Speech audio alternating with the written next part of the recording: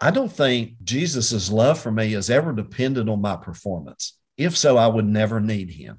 I just wouldn't. This is Overcoming Performance Christianity, the podcast that leads you on a path to freedom in your walk with Christ. If you're a longtime Christian, but something's missing in your relationship with God, then you might be caught up in performing for the Lord.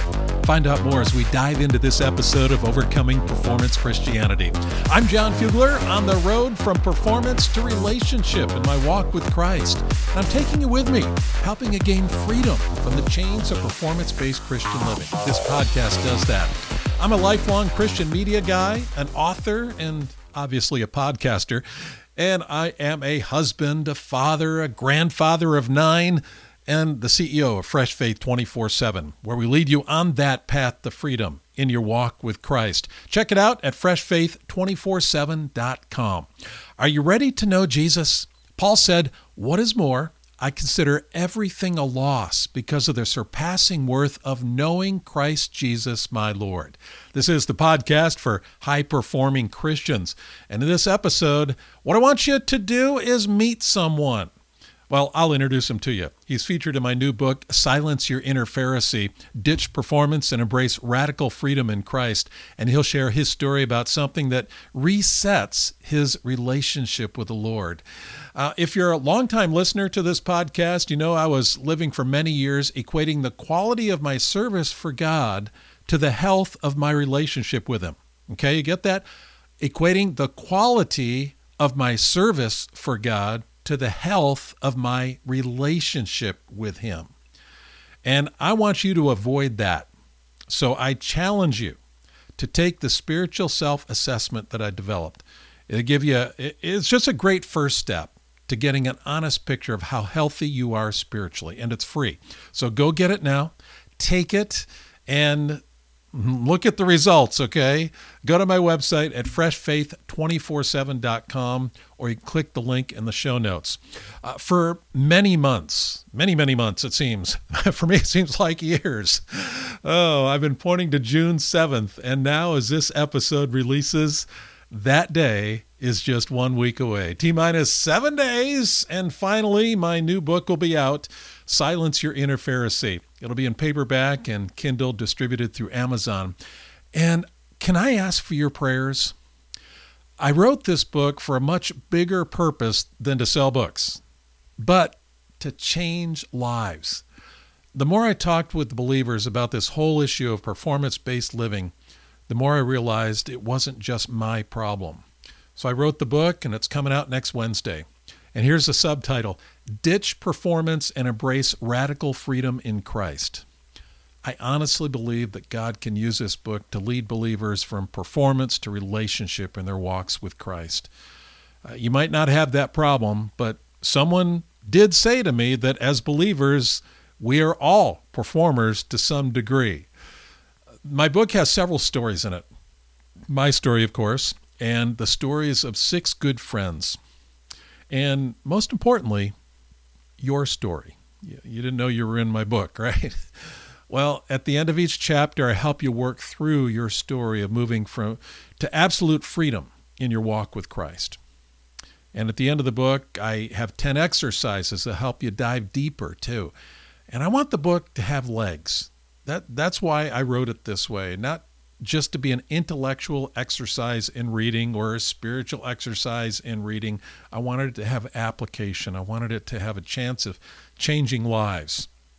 And on today's episode, I have one of my featured stories in the book. My guest is one of my featured stories, I should say. And his story is brief in the book, but here in this episode, you get to hear his heart. You go deeper than what he shares in the book. Before we get to him, I want to share one key principle that you'll find in the book. So if you never get the book, and I'm not saying that you have to, then at least you'll get some meat here on the podcast, because I always deliver content on the podcast. You can count on that. So zero in with me, okay? 5 of our grandchildren were with us a few weeks ago, and our house was one big party. Now, these kids are wonderful. They're well-behaved. They're responsible. But our once orderly home was packed with children. And life was vastly different than what we were used to. And I learned the discipline of knowing Jesus.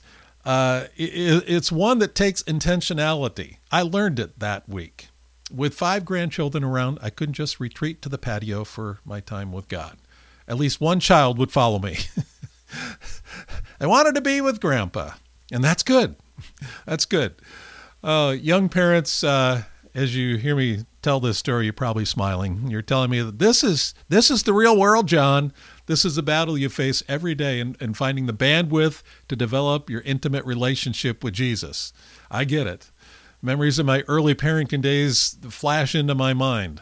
I fought fatigue. I fought irritability, noise, confusion, just like you do. And it's hard to rest in the Lord when little ones are constantly pressing in. Now, the biggest lesson I learned that week is that I have to be diligent to know Jesus. And this is where I'm going now. And this is what a point I share in the book, and I wanted to share with you today. Knowing Jesus doesn't just happen. It is hard work, just like any relationship. And it's the most important relationship of all. And this hard work and the challenges of getting to know Jesus isn't just in the phase of life with little kids. On the other end of the spectrum, there's the season of caring for aging parents or maybe an ailing spouse. The constant demands give you little time to retreat with Jesus. And it's even hard to think about your relationship with him. Every stage of life presents its challenges to knowing Jesus. And within those stages are seasons that present seemingly impossible scenarios. Tenacity is required when it comes to knowing Christ. The Apostle Paul overcame many things that interfered with knowing his Savior. He didn't raise small children, but he knew what it was like for life to edge out his Jesus time. For instance, he sat in prison in chains. Yet in the hardship of a cold prison cell, with no scrolls of scripture or writing materials, he grew in his relationship with Jesus. He learned to commune with the Lord. How about the times he was shipwrecked? At least 3 times. In all the terror and commotion, he grew in serving Christ. Throughout these times of survival, he clung to Jesus, and he made time for relationship. I don't know how, but he must have. His relationship was so solid, he wasn't sidelined for the future. Opposition hounded him. The more he preached, the more he drew the ire of Jewish leaders. In his testimony to King Agrippa, Paul said, "I preached that they should repent and turn to God and demonstrate their repentance by their deeds. That is why some Jews seized me in the temple courts and tried to kill me." You'll find that in Acts 26, verses 20 and 21. Paul needed the grace of God to stay spiritually healthy. And so do you. Your day-to-day survival is dependent upon your relationship with Christ. As the battle grows more intense, you need Jesus more. While you depend on Christ, be diligent to practice habits that will help you know him. It'll help you flourish. Believe me, I would have done things differently 30 years ago if I knew what I know now. And I would have avoided destructive seasons in my life. So, that's a short snippet from my book, Silence Your Inner Pharisee. I hope it challenges you to make time to be with God. By the way, I mentioned earlier that it'll be available next week in 2 formats, Kindle and paperback. But if you're an audio person, as many podcast listeners are, so you got some sort of audio learning in you, I'll have the audiobook out in a few months, but first just the Kindle and print. Well, let's get to my guest. You heard him way back on episode 15. His story was so meaningful, that's why I asked him to write it up for my book. Tim Epling is a go-getter. He's been serving the Lord for many years, and he's an entrepreneur, a pioneer, a family man, and most of all, he loves the Lord. He's a pastor too, and someone who practices a certain discipline on a regular basis. And I asked him to come on the podcast because I need help in this area, and I thought a lot of listeners do too. So let's hear Tim Epling's story, a highlight segment from episode 15. What has fasting done for your relationship with God? It's causing me to depend on him at a different level. I'm sort of, you mentioned earlier, an entrepreneur. I've only done vocational ministry for 10 years. So area supervisor for Food Line, regional supervisor for BILO and real estate and development company in Pinehurst. So if you have a few successes, it might have been decent, not huge, but a few, you feel like you're a self-made man. You feel like you can do whatever you need to do. And this creates a humility in my life that I am dependent on him to move through this time of fasting instead of it just being a personal discipline. Oh, I got to gut this out. Now, I've done that before, but it usually doesn't work as well for me. He wants more to be a part of my heart through this process. Those who are listening now, they're at different places. Some have never fasted, some have tried it, others do it on a regular basis. What was your journey like? I would say it's been on and off, John. So very, very early in my Christian walk, I would say my college years, it was somewhat prevalent. I would say it probably went away for 10 to 15 years. Around 299 or 2000, when I began seeking God about, do I do ministry vocationally? Do I leave the public sector like I was in? I began to reintroduce it into my life on a much more frequent basis. 10 years ago, when we started the first church in Fuquay Varina, it became pretty much a norm for me. COVID was a rough entry point. I lost discipline with it, honestly, and have only picked it up again, I would say, the last 5 or 6 months, as far as it being something that I'm committed to on a monthly basis. I'm glad you referred to that, because you're real, you're human. And those who are listening can relate to that. It's just not always smooth. Not to keep a scorecard, but just get people an idea of your experience. How often do you fast? How long are your fasts? Let's start in the new year. So every January, I fast about the first 5 days of the week. And when I say fast the first 5 days of the week, I mean I only drink water. So then I pick up from that. The rest of the month of January, I eliminate simple sugar, simple carbs. Trying to clean my body out, my mind out, trying to start the new year, with as good as I can, spiritual disciplines, which clean out, my mind and body and my soul. After that will probably be the first 3 days of the month, or if the Lord, puts something heavy on us, like I shared with you, John, my mother-in-law is very sick. She has cancer. At some point, that's probably going to become more difficult for our family, which may require me to, cry out to the Lord and take a longer fast. So you're finding that fasting has a spiritual, emotional, and physical effect on you? Absolutely. It helps my physical body. For me, I think, if here's the way I say it. I did a sermon talking about fasting, because I'm asking them to fast every Thursday. Now, the type of fast I'm asking of them is more a traditional Jewish fast. So I'm asking them to do that. And the phrase that I spun in this: if you can't say no to food, you can't say no to sin. So if I can't depend on Jesus to say no to food for a day, now please understand, I'm not a medical physician. I'm not a medical doctor. I recommend highly, if you've never fasted or this isn't a part of your spiritual routine or weekly or monthly routine, that you get a physician's okay. All right. So let's get that out of the way. I want to make sure, no one misunderstands me. But having said that, I believe that if I can't say no to food, then I can't say no to sin. But if I can say no to food and I can rely on God's Spirit right? Using his word and everyone else, all my friends, accountability partners, I can say no to not only food, but sin. What do you struggle with in your times of fasting? I'd say, the first couple of days, there are definitely hunger pains. Then there's, okay, why am I doing this again? Then there's will I get anything from it?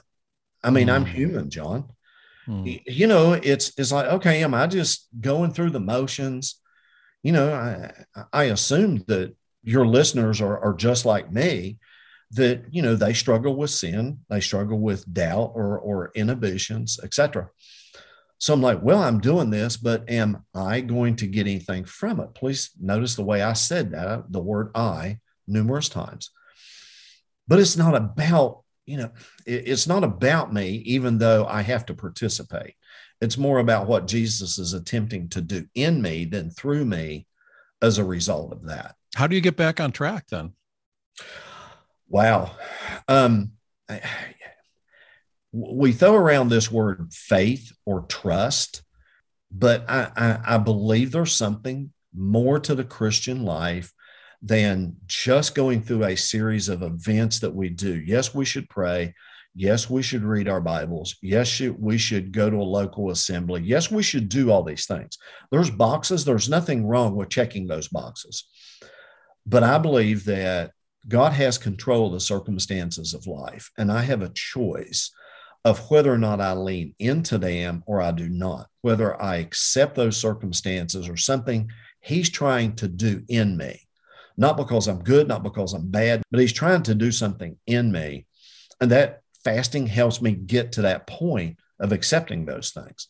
How do you avoid getting caught in the whole performance versus relationship when it comes to fasting? That Pharisee mindset? That's a toughie.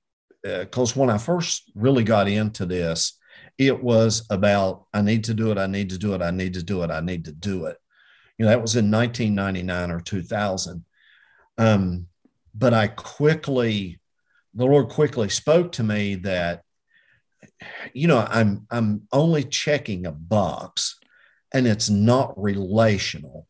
So when I feel like, and I sense, okay, I'm checking a box off versus deepening my relationship with Jesus, it's very evident to me.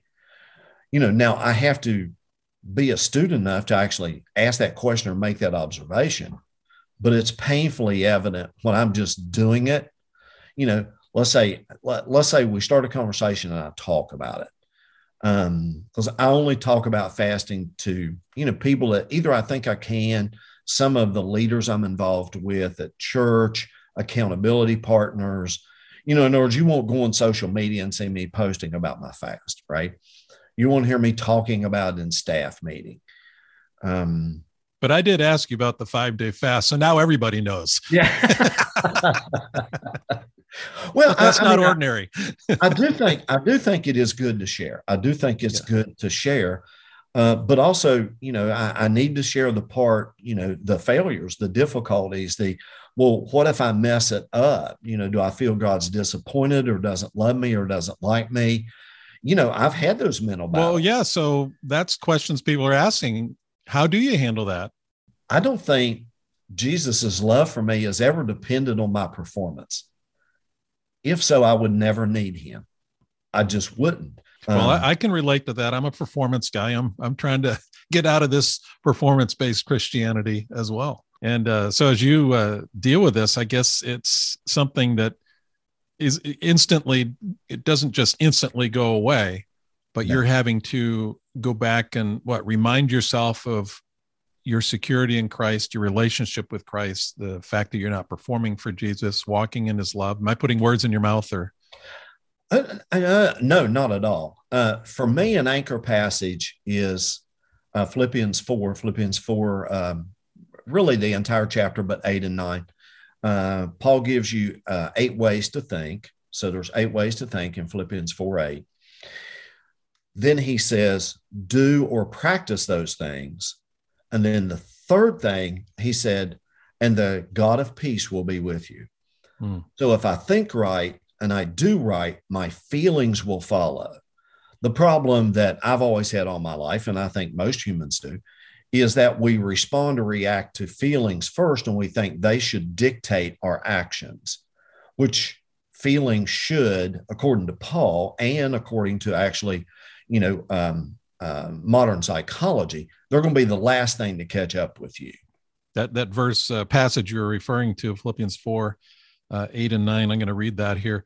Finally, brothers, whatever is true, whatever is noble, whatever is right, whatever is pure, whatever is lovely, whatever is admirable, if anything is excellent or praiseworthy, think about such things. Whatever you have learned or received or heard from me or seen in me, put into practice, and the God of peace will be with you. Yeah. It's been an anchor for me now for almost 2.5 decades. Tremendous. I'm going to ask you to put your pastor hat on again. And so teach us, like you taught the congregation a few weeks ago, how would you recommend that our listeners get started into fasting? I would say pick one meal, one day a week. And during that time frame, talk to God about that which you want him to do in your heart, or you may not even know. It's like, I don't know what I want him to do in my heart. Then ask him to give you an open heart and a learner's spirit.